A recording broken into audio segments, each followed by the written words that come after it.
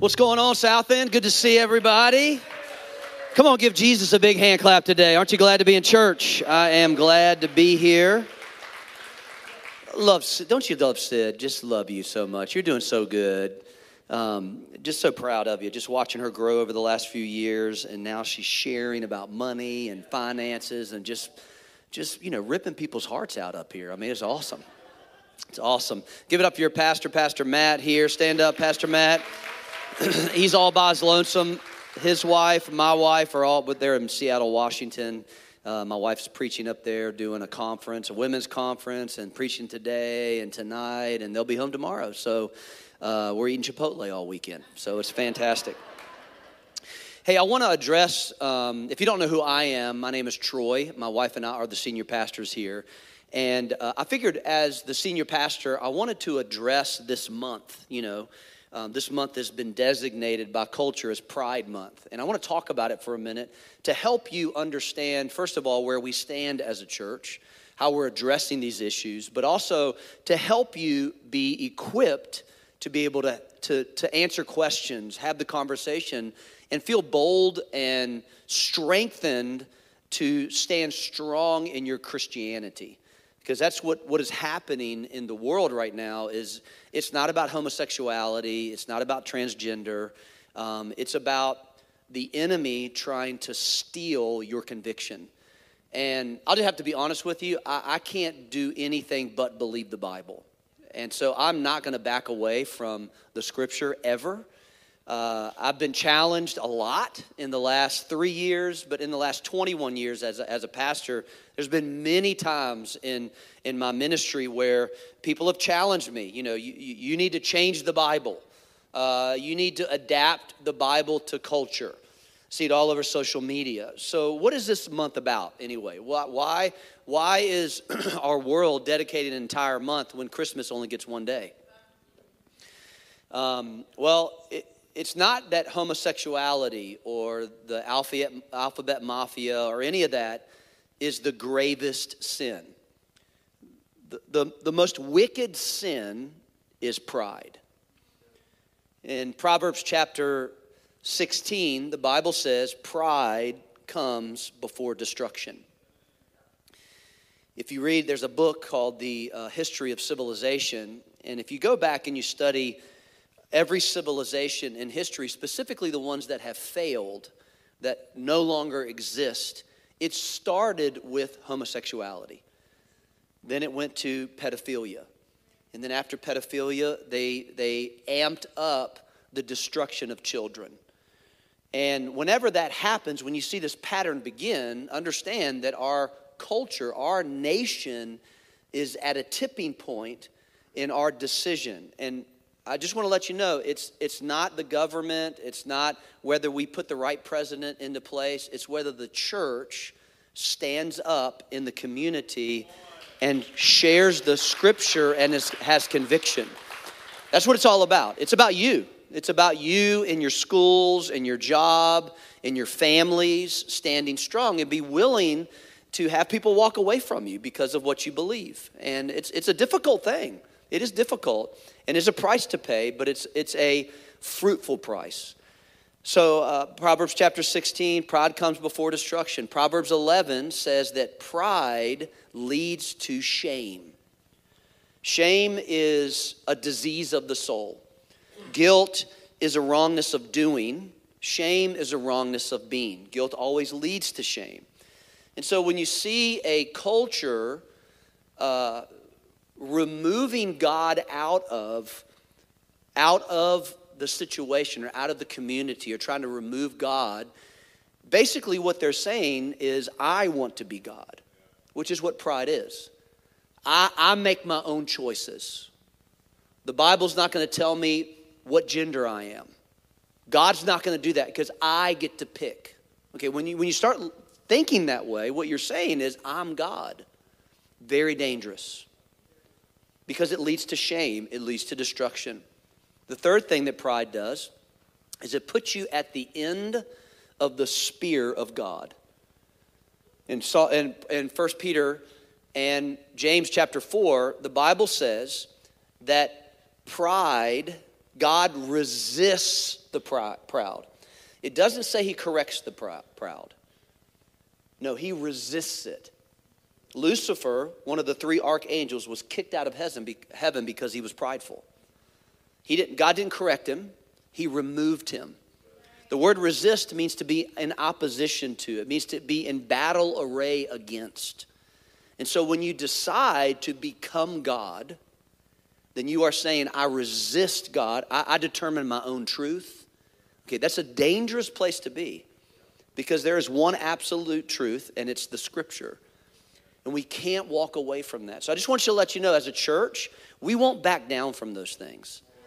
Because we listen to me. I know you're excited about it, but listen to me. It's because we love people that we're not going to back down from it. Because I know we'll be touted as, you don't love people, you're an unwelcoming church. And if being biblical is unwelcome, we're going to stay biblical. Okay? Because that's the criticism that Christians get. That's the criticism that you get. Is, well, you can't tell me how to live my life. Okay? Jesus sat with sinners. He didn't behave like them. And so you have to make a decision. Is your conviction more important than your convenience? And sometimes that means you got to stand up for some stuff. And I can tell you, as a pastor, I'm with you. You stand up, I'm with you. We're going to be with you. We're going to support you. We're going to help you, whatever you need, we'll be here for you, because that's the church that you're a part of. Amen? Now you can give God a big hand for that. Isn't that great? So, that's not my message. So just put a period at that. Put that over to the side. I may preach something like that, talk about that in the next few weeks. But we're in a series that's going to be 3 months long, and it's What Does the Bible Say About? And today I want to talk about mental health. And I want to tell you a little bit about my story, about what happened to me 16 years ago. I wrote a book about it, and this is not a book plug. I'm not trying to sell books. I don't care. It really doesn't make any difference to me, because all of the resources go directly into missions. So all the books that Penny and I write and sell, none of the money comes to us. It all goes right back into the missions. It goes right back into ministry. And so I wrote this book called The Panic Room. And it's my story. It took me about, which you'll find in a few, it took me about 12 years to navigate these panic attacks that I was having. And so this book is not a self-help book. You read this and everything's going to go away. No, this is a book to say, oh my gosh, Troy Maxwell is jacked up like me. If he can do it, I can do it. And so it'll help you. Who wants this book? I'll give you a copy of it if you want it. Raise your hand if you want this book. Okay, come on up here, Cam. This is yours, buddy. Hey, welcome. First time at church, you get a free gift. All right, awesome. Fantastic. They'll be on sale back there. Matter of fact, somebody bought a bunch. If you can't afford it, they'll give it to you for free. If you can afford it and want to buy one for somebody else, go for it. It'll bless somebody and help them. So, like I said, in 2006, our church, we started in 2002. So in 2006, we've been going for 4 years. We were a mobile church, so we haven't always had buildings. Matter of fact, we were mobile for 9 years. What that means is we kept all of our sound equipment, all of our kids' equipment, everything in storages. And on Saturday, we would put them all in a U-Haul. We would go to an elementary school.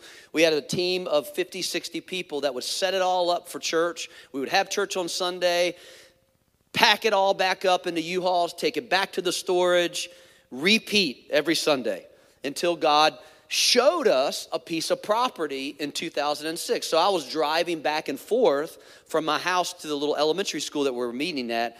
And so every time I would drive by, my daughter's here on the front row, I would look at this piece of property with my 3 kids in the car, and it's like, that's going to be our property. So I decided one day to call the owner, and I said, hey, I feel like the Lord is giving us your property. And he hung up the phone on me. So I guess it wasn't the Lord for him yet. I was praying for him that he would hear the voice of God. Dr. Ralph Mello, super guy. Now, our church at that time was about 300 people. We had about $80,000 in the bank, which wasn't enough money to buy a $1.5 million piece of property. And so I'd call them occasionally and say, hey, you hear any prayer, anything, any God talking to you about anything, Dr. Mello? And he'd say, absolutely not, Troy. 1.5 million, not going down in price. And so I'd say, how about we split the property up? And we talked and talked and talked. And, I had 3 young kids, under 10 years old at that time. I was traveling some, doing some ministry. And it all came to a head because he finally gave in and said, I'll sell you the property, I'll finance it, but you got to come up with $200,000. So we were about $120,000 short, which seemed like $120 million at the time. With just a small church, we were having 2 services in a mobile facility, a cafetorium, that smelled like, 3rd graders. And so if you have one, you know exactly what I'm talking about. And so this all came to a head. I'd been traveling all week long. I'd been in Guatemala preaching, and I came back on Thursday to take a group of 30 adults to a marriage retreat in Atlanta, Georgia. Went Thursday night, so I flew 10 days in Guatemala, preached like 2 or 3 times a day, came home, took this crew to Atlanta, came back on Saturday morning to preach on Sunday morning. And I remember it vividly because I bought this brand new pair of boots. I was so excited, because the Bible says, how beautiful are the feet of those who preach the gospel. So anyway, I was excited about it. I woke up on that Sunday morning, and I felt weird, like something on my stomach was upset, my head was hurting, my heart was racing, and I was like, man, I don't know if I can do this. I don't know if I can preach. Like, this feels, and I didn't tell my wife. I just, because at this time, we didn't have a teaching team, so I was it. There were no other options. It was either me or not have church. That was the system at the time. And so I didn't tell her. I get to church. I'm thinking maybe it'll just go away. Maybe I just don't feel good. Maybe I ate something bad. I prayed. I thought maybe somebody in Guatemala put the juju on me. I don't know. And so I'm praying, devil, you're not going to hold me back. But inside, I'm freaking out. I don't know what's going on. I remember standing on the front row. Worship was going on. My hands were numb. My heart felt like it was going to burst out of my chest. Everything started to close in. And I don't know what it feels like to die, but I thought I was. I finally turned to my wife and I said, I can't do this. She goes, what do you mean you can't do this? I said, I can't preach. She looked at me like, well, what are we going to do? And I said, I don't know, but I cannot go up on that platform. I'm not going to do it. There's just no way that I can do this. And she looked at me like her eyes just got huge and was like, I don't know what to do. Like, there's nobody else. There's not like a second string here. And she stepped in, did a testimony service. The second service, exactly the same thing happened. The following week, the exact same thing happened, except I found myself in a ball in the closet, wondering, what in the world am I doing? I'm a failure. And this began an understanding of panic attacks. I was having panic attacks. I'd never had panic attacks before. I went to the doctor, and he says, you're having panic attacks. And I said, I'm thinking, like one of those straitjackets in a rubber room. I didn't know. Like, that's what I thought. I'd never been nervous. I said, I'm not nervous. And he said, your adrenal system is completely wrecked. You're 25 pounds overweight, Troy. You're a mess. And I lied to my wife. I lied to my friends. I was so afraid. I'm a pastor, y'all. I'd started a church. I was a pretty successful business guy before I started the church. And every Sunday I would sit on the front row and I'd be afraid of having another panic attack. And I'm supposed to be leading these 300 people. I'm supposed to be raising $120,000 and putting my name on a mortgage for $1.5 million. And inside, I'm like, oh my gosh, I'm not going to make it. This began a journey. I got on medication. I got off medication. I got worse. I got back on medication. I got off medication. I got worse. It took me about 8, 9, 10 years to understand what was going on the inside of me. And this is where I want to just maybe help you today. Because I feel like in the room, there's probably many of us, number one, who are dealing with something like this, whether it's depression or anxiety disorder or panic attacks or suicidal thoughts, some type of mental health. Now, listen to me. I don't believe that the devil causes it all the time. However, I believe that he will use it to hold you captive for the rest of your life, if you'll let him. There are lots of different dimensions to this whole issue. I was talking to a friend of mine, Dr. Trey Tucker. He's become a really close friend. He's out of Chattanooga, Tennessee. And he told me that since 2020, the pandemic, anxiety disorder has risen by 25% and is now the number one cause of mental health in America. I read another report today that said 31% of Americans suffer with depression, anxiety disorder, or panic attacks. 31%. And those are the people that have actually said something. In this room right now, there's a third of you are dealing with something. Probably another 25% are afraid to talk about it because you don't know what's going on. And so the Lord gave me a prophetic word to speak over you specifically. And I want to pray. I want to just speak something over you before we get into this message, okay? So if you are, and I know this might be a big issue, if you're dealing with depression, if you're dealing with anxiety, panic, or even suicidal thoughts, would you do me a favor? Would you just stand up on your feet real quick? Just stand up for me. Just stand up right where you are. Come on, stand up. Can we give them a hand clap as they do it? Maybe you have a close friend or family member that's dealing with, stay standing for me, stay standing. Maybe you have a close friend or family member that's dealing. Would you stand up for me as well? Would you stand up? Would you stand up? Now, I want you to notice that it's probably about half the room. Here's what I know. Many of the ones that are still sitting down, some of them are in denial of what's going on. And it's okay. Look, you're in a safe place. I want you to understand that.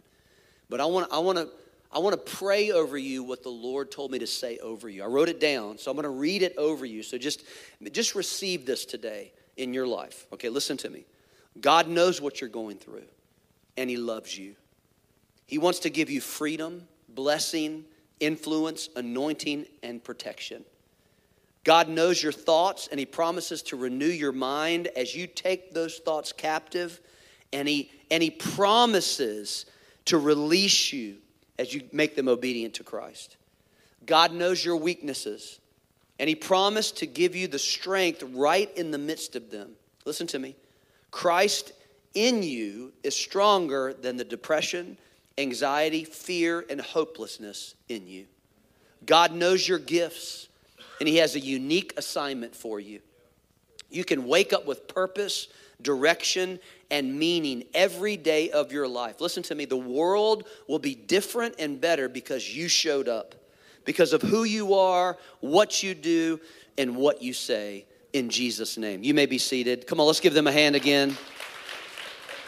So what does the Bible say about mental health? I want to give you two verses that you can live on. Psalms 34, verse 17. The righteous cry out, and the Lord hears them. He delivers them from all their troubles. I love this. I love the second part. Verse 18. The Lord is close to the brokenhearted and saves those who are crushed in spirit. Isaiah 12:12. Behold, God is my salvation. I will trust and not be afraid. For Yah the Lord is my strength and song. He also has become my salvation. Today I want to just talk to you a little bit about one of my favorite Bible characters, Elijah. And we can learn some things. I've learned in the last 16 years some really good things from Elijah that'll help you. Now, this one message, 30 minutes or whatever, I think I have 15 left, it's not going to just get rid of everything in one fell swoop, okay? But maybe this will start you on a journey. I think there are several Bible characters that dealt with mental health. I think David, definitely, King David had some problems. Okay, I think Paul, I know he wrote 2/3 of the New Testament, but I think he had some challenges. King Saul, we know he had problems. He tried to kill David. David had to play a guitar and help him a little bit to get him out of the distressing spirits that were on him. I think John, one of the disciples, he cried a lot. That's just definitely a sign. We meet Elijah in 1 Kings chapter 7. It says, and Elijah the Tishbite of the inhabitants of Gilead said to Ahab. He was inserted into history when Israel was at its worst. Had the worst king and queen in history, Ahab and Jezebel. And he comes to Ahab and he says, as the Lord God of Israel lives, before whom I serve, and I stand, there shall be no dew nor rain these years except at my word. Here's what I know, a principle in Scripture, and I think it repeats itself in history. Whenever things get real evil, God raises up a prophet. Things get really bad, God raises up a prophet. I think in America, things are really bad, God's going to raise up a prophet. I don't think that prophet's going to be one person. I think it's going to be the voice of the church. And so I think it's happening right now, but I can tell you it's probably going to get a little bit worse before that prophetic voice rises up. You see it all through Scripture. Elijah thought he was all alone. He thought he was doing everything all by himself. He thought he was the only hope. He thought he had to do it all by himself. Let me tell you, that's exactly what I felt like. What I had done with the church is exactly what I wasn't supposed to do as a pastor. See, my job as a pastor is to not love God's bride. It's to feed it and let Him love it. See, but I had it backwards, okay? I was actually in love with the church ministry. I found my identity in it. And it put me in a bad place.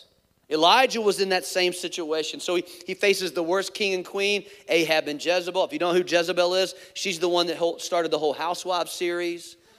Housewives of Israel, Housewives of Atlanta, Housewives of Malibu Beach. Jezebel started the whole thing. She was crazy, wanted to kill Elijah. He had done a few personal miracles, fed a widow, raised a kid from dead. And he was a household name. He was being accused. He was hated. He was chased. And then he went up again against the prophets of Baal and Asherah. There were 850 of them. And he said, listen, we're going to have a showdown in front of the whole nation of Israel. And whoever shows up, whatever God shows up, that's the one, that's the Lord. So 850 against one. They do their thing. Nothing happens. He steps up. By himself, he takes apart a bull. By himself, he digs a trench. By himself, he repairs the altar. By himself, he builds another altar. By himself, he prays. Fire comes down. By himself, he executes all 850 prophets of Baal and Asherah. And then he calls down rain out of heaven. He stopped rain 3 years, and now he calls rain into existence. Then he runs almost a marathon, almost 25 miles faster than the fastest chariot, Ahab's chariot. And then we catch up with him in 1 Kings chapter 19. I love the honesty of Scripture. And Ahab told Jezebel all that Elijah had done. Also, he had executed all the prophets with the sword. Then Jezebel sent a tweet to Elijah saying, I'll prove it to you, there's a tweet. So let the gods do to me and more also if I do not make your life as the life of one of those by tomorrow about this time. Verse 3, and when he saw that tweet, he saw it. He arose and ran for his life and went to Beersheba, which belongs to Judah, and left his servant there. Important. But he himself went a day's journey into the wilderness and came and sat under a broom tree, and he prayed that he might die. And he said, it's enough. Okay, this is a prophet who did all that stuff I just listed. He says, it's enough. God, take my life. Kill me. I don't want to live anymore. Then he lay and slept under a broom tree. Suddenly an angel touched him and said to him, arise and eat. Then he looked, and there by his head was a cake baked on coals and a jar of water. And he ate and drank and lay down again. And the angel of the Lord came back a second time and touched him and said, arise and eat, because the journey is too great for you, Elijah. So he rose and ate and drank, and he went in the strength of that food for 40 days and 40 nights as far as of Horeb, the mountain of God. And there he went into a cave and spent the night in that place. And behold, the word of the Lord came to him. And he said to him, what are you doing here, Elijah? Remember, God never asks you a question because he doesn't know the answer. Elijah didn't know why he was there. So he said, I've been very zealous for the Lord God of hosts, for the children of Israel have forsaken your covenant, torn down your altars, and killed your prophets with the sword. I alone am left, and they seek to take my life. We can learn a lot from Elijah. If you want to know what it feels like, because my wife asks me all the time, because she's never had a panic attack. She's never had anxiety disorder. She's like, what does it feel like? Let me give you a picture if you've never experienced anything like this. Pretend that you're treading water, okay? And somebody throws you a 50-pound dumbbell.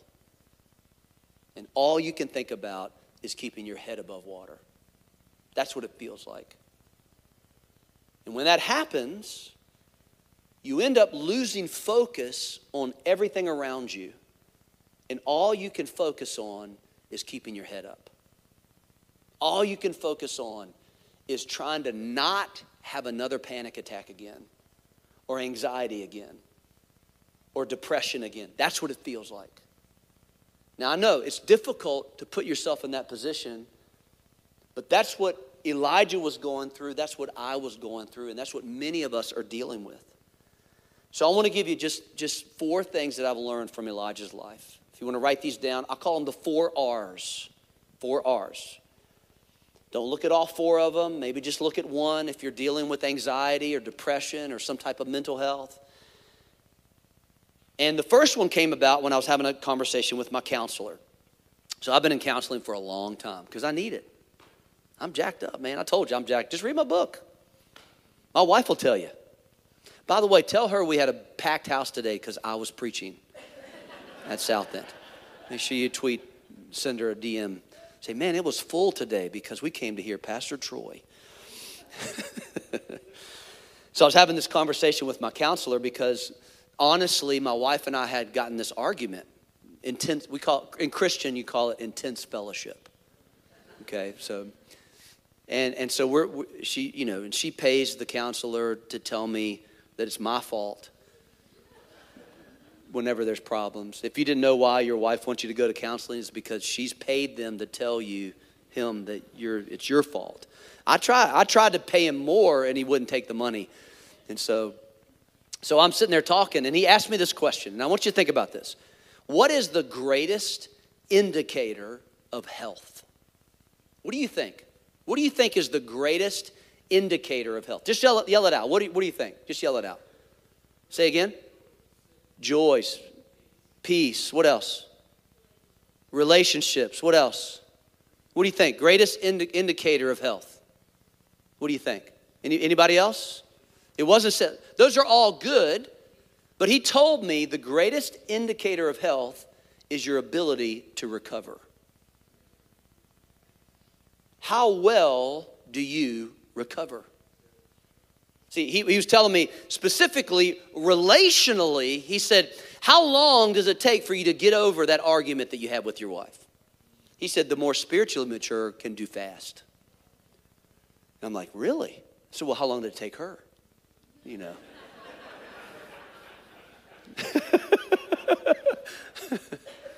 He wouldn't tell me, by the way, because that's a good counselor. But you can put this in any situation. Relationally, how long does it take you to recover? Physically, how long does it take you to recover? I wear a whoop band. Any whoopers in the house? Raise your hand if you're a whoop bander. Okay, we got a few of you. Now, I'm kind of a little obsessed with my whoop band. I don't wear a watch. It doesn't have a watch on it. It doesn't have a clock on it. There's tons of fitness aids out there. But one of the things I love about the whoop band is it tracks not just my exercise and my heart rate, but it tells me how well I recover. And it bases it on a few things, a few key indicators that shows me how well I come into the next day. It tells me this is what you can do based on your recovery. See, you are either in one of 2 stages in your life right now. You are either in recovery or you are in discovery. Most people that are dealing with, like Elijah and myself, panic attack and disorder, are living in recovery. And the moment that you become aware of what's going on, the faster you can get out of it. If you're just treading water holding that 50-pound dumbbell, you're never going to get out of it. But the moment that you can realize that God's got you and he's going to hold you up and you will not drown is the moment that you'll become aware by the power of God what is actually causing that issue. For me, a counselor helped. For me, medication helped. Nothing wrong with medication because medication will help you know what normal feels like so you can get back there again. Are you following me? You say, well, that doesn't require any faith. Well, you might not have any faith right now to keep your treadmill going. Maybe you need a little bit of a push, some help to get you there. So it could be trauma, it could be emotional, chemical, relational, environmental, spiritual. Who knows? But if we can get out of recovery into discovery, God will show us this is the area. It was 10 years ago and you're living there right now. It's chemical and you can fix this right now. So how fast do you recover? How fast do you recover mentally, emotionally, spiritually? Now, if you're unable to recover, ask yourself a few questions. Are you saying yes too often? Because you need to learn how to say no. You can't tell everybody yes. You have to say no sometimes. Are there people in your life that you're enabling? Especially if you have a high mercy gift. If you have a high mercy gift, sometimes what will happen is you'll want it more than the person you're helping wants it. And then you're enabling them and they're just using you to prop themselves up. And honestly, you're using them to feel better about yourself. So are you enabling people? Do you have the right mix of people in your life? I think there are 3 types of people you should always have in your life. People you talk to, people you talk with, and people who talk to you. Are you outside of your lane, your gifting? Do you have clear boundaries? Maybe you need to reset those boundaries. Jeremiah 17 verse 14 says, heal me, O Lord, and I shall be healed. Save me, and I shall be saved, for you are my praise. The second thing Elijah needed is he needed rest. He needed recovery. He needed rest. It says, and he lay there, verse 5 and 6, slept under the broom tree. And so he ate and drank and lay down. Now, I'm not just talking about a nap. I love naps. Any fellow nappers in the house? I love a nap. There's nothing better. You know, today, good day for a nap. Pretty much any day is a good day for a nap. I'm a professional napper. If you want to get like nap 301 and 401, come talk to me. I know how to do coffee naps. I can do a nap in 8 minutes. I can do a 30-minute nap. I can do a 4-hour nap. Whatever you need, I got it for you. But see, rest is not just a nap. Rest is a weapon. It's not a weakness. And the moment that you can learn how to rest, Hebrews chapter 4 tells us that there remains a rest that we can enter into with God, a connection with Him. Rest is a force if you do it right. It's never a waste of time. I know what happens. We think, well, I'm going to lag back if I take a break. And the truth is, if you don't take a break, it'll be forced upon you. I mean, it's the 4th commandment in the 10 commandments. Remember the Sabbath. Jesus, I know it's cliche, but God took a rest. He created the earth in 6 days, and then He took a break. Why don't you think we should take a break? We have to take a break. In the 1840s and 50s, the population of New York City was growing just exponentially. There were hundreds of thousands of people, and they knew the city was going to explode. And so they had a contest to invite architects and engineers to create a space, a park that people could go to. And so this guy named Olmsted and Vall won the contest. And they carved out 843 acres in the middle of New York City.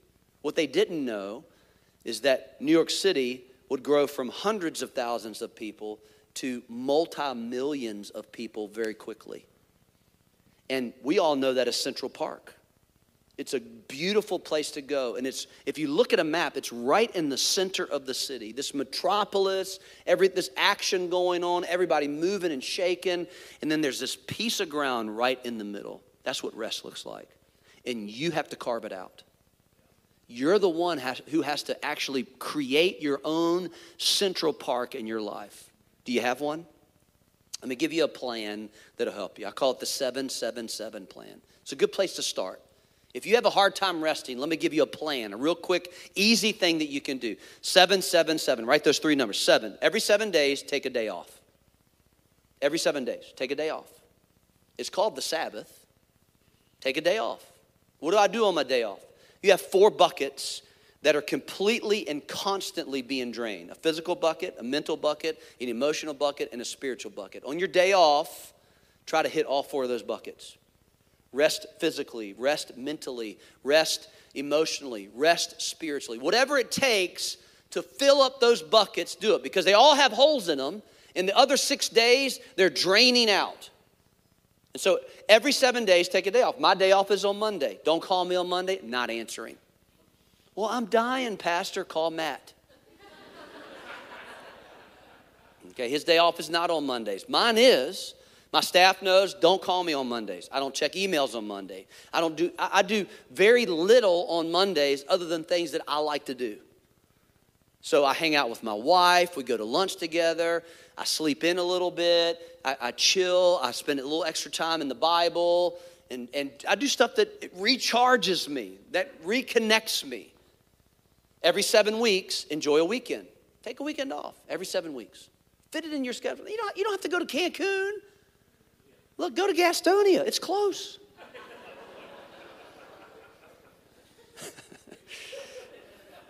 Sorry, those of y'all from Gastonia. That was mean, wasn't it? True, but mean. Every 7 months. So every 7 days, take a day off. Every 7 weeks, take a weekend. Every 7 months, take a vacation. Just make it every 7 months. Again, you don't have to go away somewhere. You don't have to go long distance away. Take a stay-at-home vacation. Shut the phones off. Hang with your family. Spend some time together. Recharge. Get that physical, mental, emotional, spiritual bucket. Plug the holes up. Fill it back up. Recovery. Rest. Here's the third one.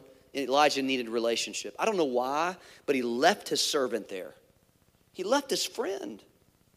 I never saw that until just recently. He left his servant there. Whenever, for some reason, when we go through bouts of anxiety and depression and panic, we remove ourselves from the very relationships that can help us. We lie to those people that are around us that really want to help us. We isolate and insulate ourselves. I did it. I thought being alone was the answer. I thought, especially me, I thought, man, if I tell these people, especially as a guy, if I tell people what I'm really going through, they're going to think I'm weak. What I didn't realize, look at me, is a lot of guys deal with it. What I didn't realize, a lot of real strong pastor friends of mine were struggling with anxiety. When I tell the story among ministry friends, they'll pull me aside, grab me and go, hey, can you talk to me a little bit? Can I take you to lunch? I want to learn a little bit more about what's going on. Because I've had the exact same happen. I'm talking about guys, if I said their name and you're kind of in the Christian know, you would know every single one of their names. All of them have taken me out to lunch because they want to know what the heck is going on in their world. Elijah needed relationships.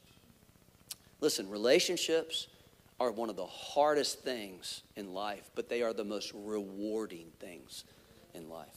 They're hard. Being married is hard, isn't it? Good gracious. It is hard. Brian, Molly, get ready. Y'all got a few weeks. Good. It's hard, man. It's hard. I have a bucket list.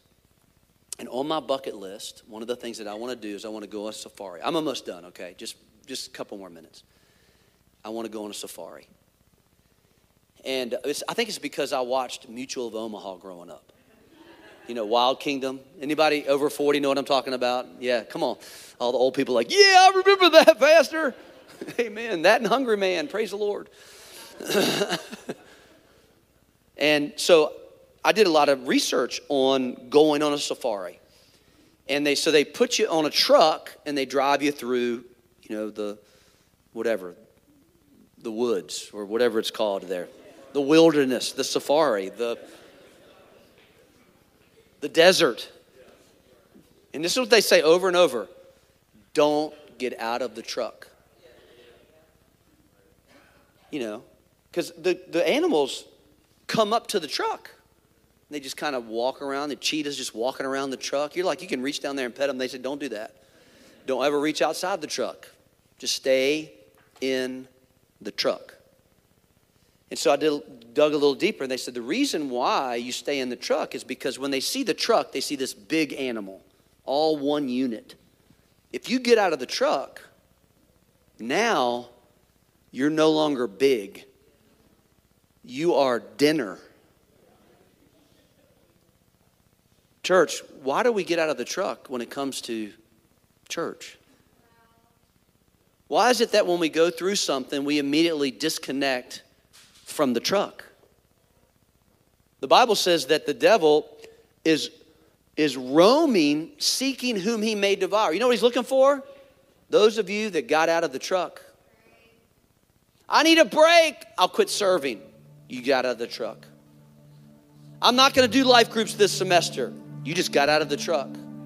I'm only going to come to church once a month, because that's all I need. You are out of the truck. And the devil is watching. He sees this and he's afraid. But the moment we disconnect ourselves and we get out of the truck, he's going to pick us off. And I see it happen all the time.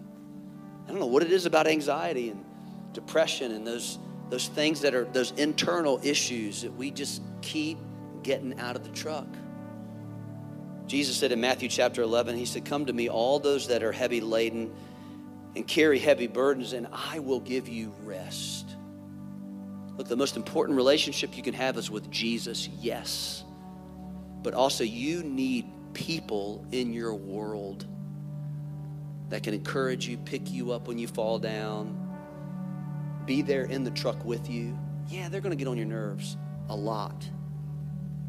I mean, they're going to say terrible things to you. Horrible. Christians, Bible people, they're going to be mean, but stay in the truck. Stay in the truck. One of the traps of relationship that we found right now in the 21st century is social media. Social media is not a relationship. Let me say that again. It will never take place than this right here. This right here. It won't. It can't. Social media is a trap for depression and anxiety. It creates a fake sense of belonging and will isolate from your friends and your family. It doesn't give you intimacy. It may feel that way, but it's not intimate at all. The Economist report in 2017 that said 63% of IG users, Instagram users, report being miserable. Spending less than an hour a day on social media, they feel miserable. It creates poor emotional regulation, an inability to move flexible between different emotional situations and different states. It creates a low self-esteem, limited coping skills. Let me give you just one thought. Just quit for a while. You don't have to be on Instagram. It's not that. We used to not have it. And we did okay. You don't have to be on TikTok. Nobody. I mean, honestly, another dancing video, there's plenty on there. Just take a break. Fast it. Completely drop it out. Just remove it from your phone. If you're addicted to it, get somebody to hold you accountable and walk away from it. Elijah needed recovery. He needed rest. He needed relationships. Last one, and then I'm done, is he needed a reason. Carl Menninger is the leading psychiatrist, and he was the guy who discovered PTSD. He wrote most of the books on depression and anxiety and specifically the process when somebody goes through the thoughts of killing themselves. And so they asked him one day, they said, hey, as a psychiatrist, what would you tell someone who is in a depressive state and they want to kill themselves? What would you tell them? And everybody thought that they knew the answer. Get a counselor, get on medication, get yourself straight, And he told them, totally blew them away. They said, get out of bed. This is what he said. He said, the answer is you got to get out of bed. You got to find somebody that needs help and help them. Because the moment that you help someone find their purpose, you'll find yours. The moment that you help somebody find their purpose, you find yours. A reason. Elijah, he wanted to kill himself, and God said, no, Elijah. There's more for you to do.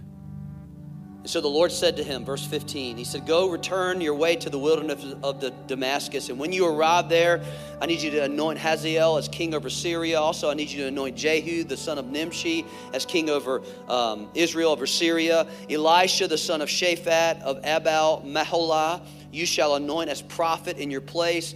It shall be that whoever escapes the sword of Hazael, Jehu will kill. And whoever escapes the sword of Jehu, Elisha would kill. In other words, Elijah, there's more for you to accomplish. You're not done. You're not finished. And then he said, yet I've reserved 7,000 in Israel, all whose knees have not bowed to Baal and every mouth that has not kissed him. In other words, hey, Elijah, you got some friends, man. You're not all by yourself. People understand. Mendez brought this up in the last service that they were studying James. And it says that Elijah had a nature like ours. I think this is part of why we can connect with him and learn from him. So I want you to stand with me today, and I want to pray for you real quick before we go. I know I just prophesied over you. I gave you just kind of a declaration of what God thinks, but I want to engage you in this process. What one of those 4 R's that you need to work on? Have you got out of the truck? Have you stepped away from your reason? Let me tell you, the best way to get it, start serving, helping somebody. Just talk to one of the leaders here today in Guest Central and say, hey, I need to start serving. I don't know what I'm supposed to do.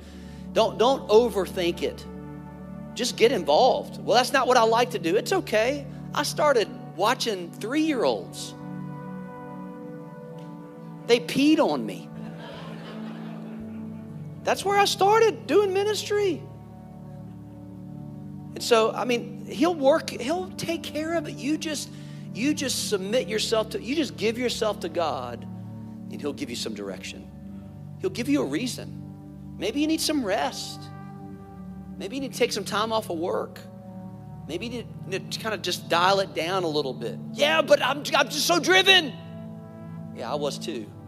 Until I hit the wall. And I had to really get my life in order if I wanted to live longer. I had to really make some changes because my wife and my kids told me I need you more than just another 10 years. And so I'm going to be around for a while, just letting you know. I'm not going anywhere. I got a good 30 years left in me, at least 30 years. So I might not be preaching, but I'll be sitting on the front row shouting those guys on. Amen. Praise the Lord. Hallelujah. Still doing CrossFit at 85. I will. You watch and see. So if you're struggling with anxiety, if you're dealing with depression, if you've had some suicidal thoughts, let me tell you, first of all, that is not from God. And you're worth way more than that. And we need you. We need you. If you're struggling with depression, anxiety, panic, I want you to just close your eyes, lift your hands up to heaven. And I just believe that God's going to give you a fresh wind, just a fresh touch of his presence. The Bible says where the Spirit of the Lord is, there's freedom. And I believe that today is your day, just in your own, maybe even in your own words, just right now say, God, I need a fresh touch of your presence.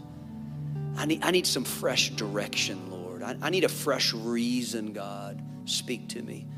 God, would you help me get back in the truck? I jumped out. I've been running around. The devil knocked me down a few times, but I'm ready to get back in the truck. Maybe that means giving your life to Jesus again. Maybe you fell away from God and you're ready to give your life back to Jesus. He's missed you. I can tell you right now, he loves you, cares for you. Maybe you need to get some rest. Engage that 7-7-7 plan. Maybe you just need to get out of recovery into discovery. God, make me aware. Help me. In Jesus' name. God, I pray that a fresh wind of your presence, a fresh wind of your spirit would come. Why don't we just sing this chorus one time? Because God is so good. Can we just, all of us in this room, just lift our hands, close our eyes? I think we know this song. Rose, will you just lead us? Thank you, Jesus. Rich in mercy, how you loved me too much to let me stay lost. We love you, Lord. My salvation, sin from heaven, nailing my sin to a cross. Rich in mercy, how you loved me too much to let me stay lost. My salvation, sin from heaven, nailing my sin to a cross.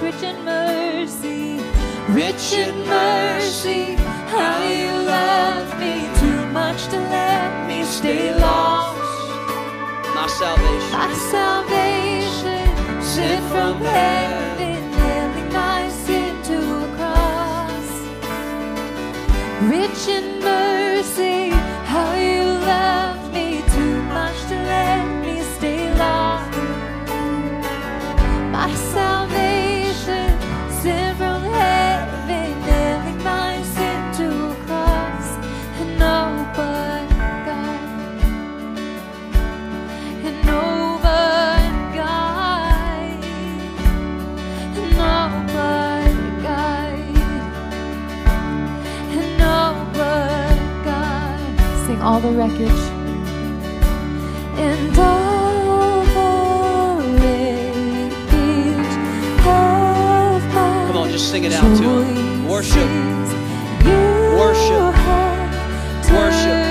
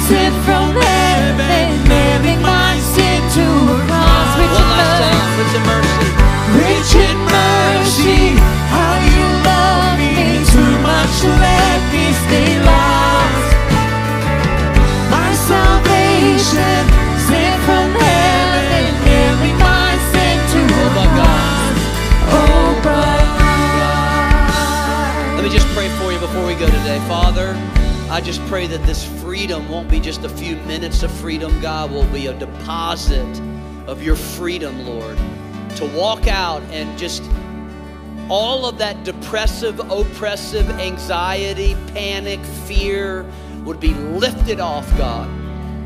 Father, I just pray that freedom would come. In Jesus' name, we love you so much, God. In Jesus' precious name. And everybody said, come on, give God a big hand clap.